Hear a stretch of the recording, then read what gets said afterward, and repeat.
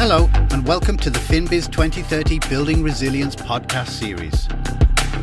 This episode features highlights from the Business Case for Doing Good webinar, hosted by Carla Fuchs and Shalene Gallagher. In this short episode, we hear from Nomindari Engthur, CEO of the Mongolian Sustainable Finance Association. She is introduced here by Carla.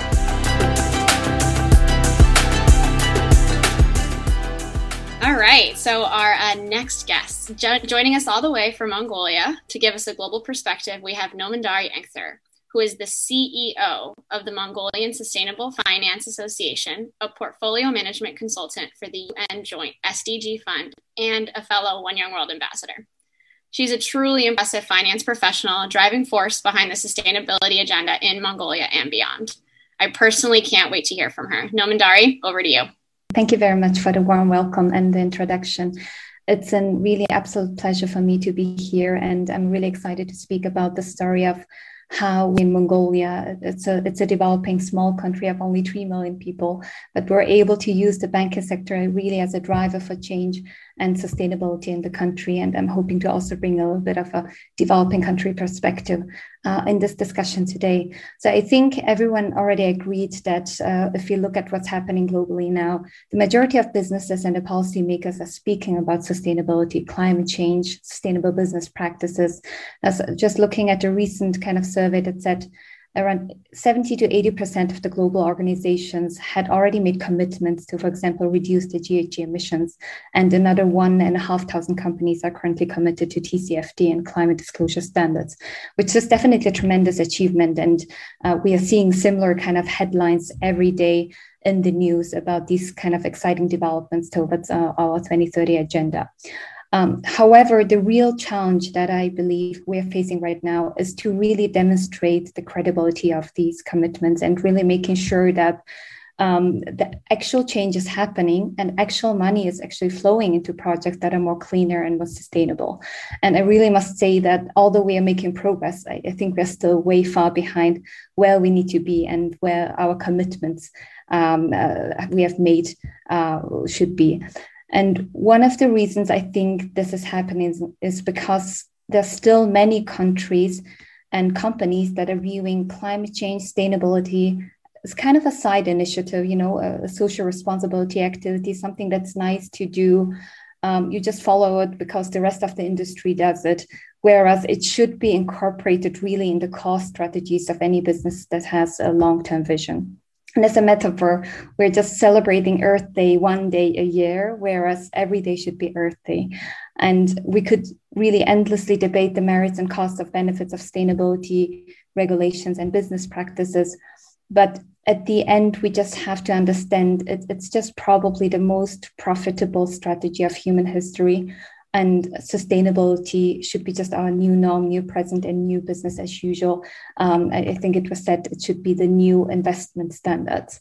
And the realization of this really has formed the sustainable finance journey in Mongolia. So in 2013, we had all the CEOs of the banks come together when we had the first Sustainable Finance Forum.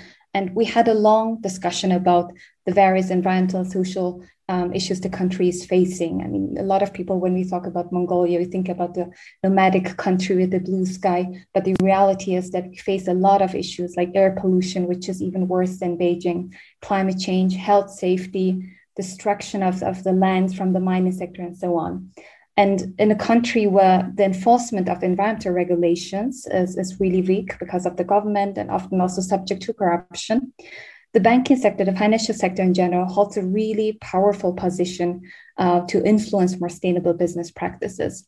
And most of the CEOs, when we had the discussion around that, they fully agreed that they had to implement sustainability because the banking sector has a really critical role in the economy. It makes up 95% of the entire financial sector. So it's a quite strong, advanced sector, and they usually want to take a lead in these initiatives rather than being told by the government to do, to do something or to implement a policy.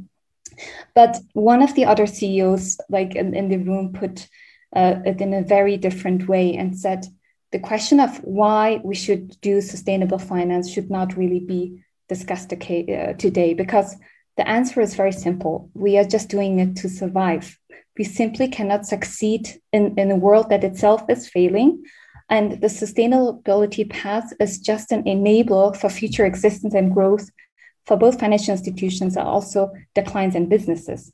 So it's just basic business sense. And I think Gareth said it's really just a strategic advantage as well. So after this discussion and after this event, the whole banking sector made a commitment to develop and implement a set of national sustainable finance principles that were adopted by the entire banking sector in 2015. And we are very proud that despite the fact that there is still no central bank regulation that mandates banks to do sustainable finance, all of the banks just implement them on a voluntary basis, and they report to us, the Mongolian Sustainable Finance Association, every 6 months about the sustainability performance.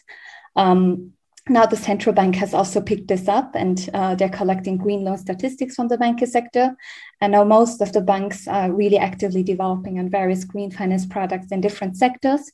And also together as an industry, we're currently working with the government and the Green Climate Fund on the setup of a national green bank that will really provide financing for green projects at a much larger scale and at a more affordable rate.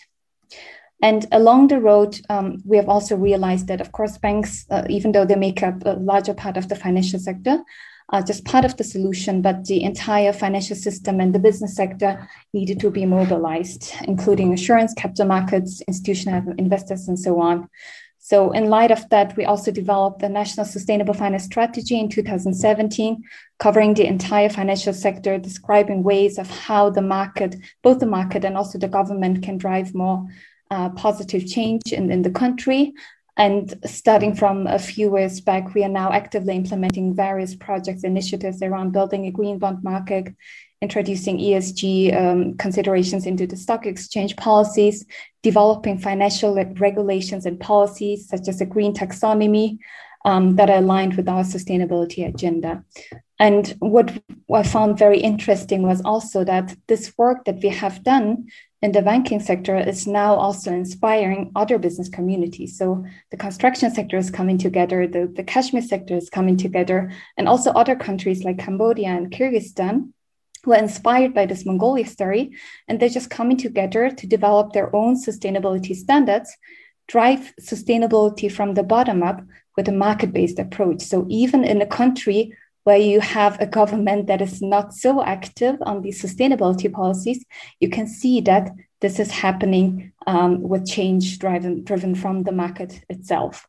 And as a person that has really seen firsthand how finance can advance sustainability, first, I just want to thank everyone, the organizers here today and the participants, for taking part in this important discussion. And secondly, I just wanted to say that the power that we have as financial and business professionals is just endless.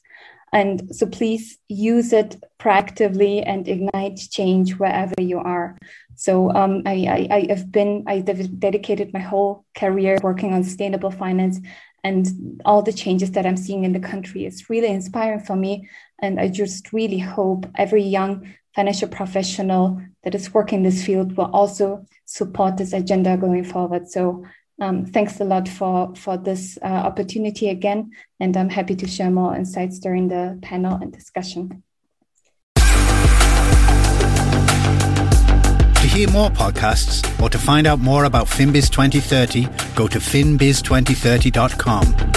Join the conversation using hashtag FinBiz2030. FinBiz 2030 is a joint initiative between One Young World and Chartered Accountants Worldwide. This podcast is produced by Big Top Multimedia. The original webinar series was produced by Be There Productions and Big Top Multimedia. Special thanks to Pexels.com.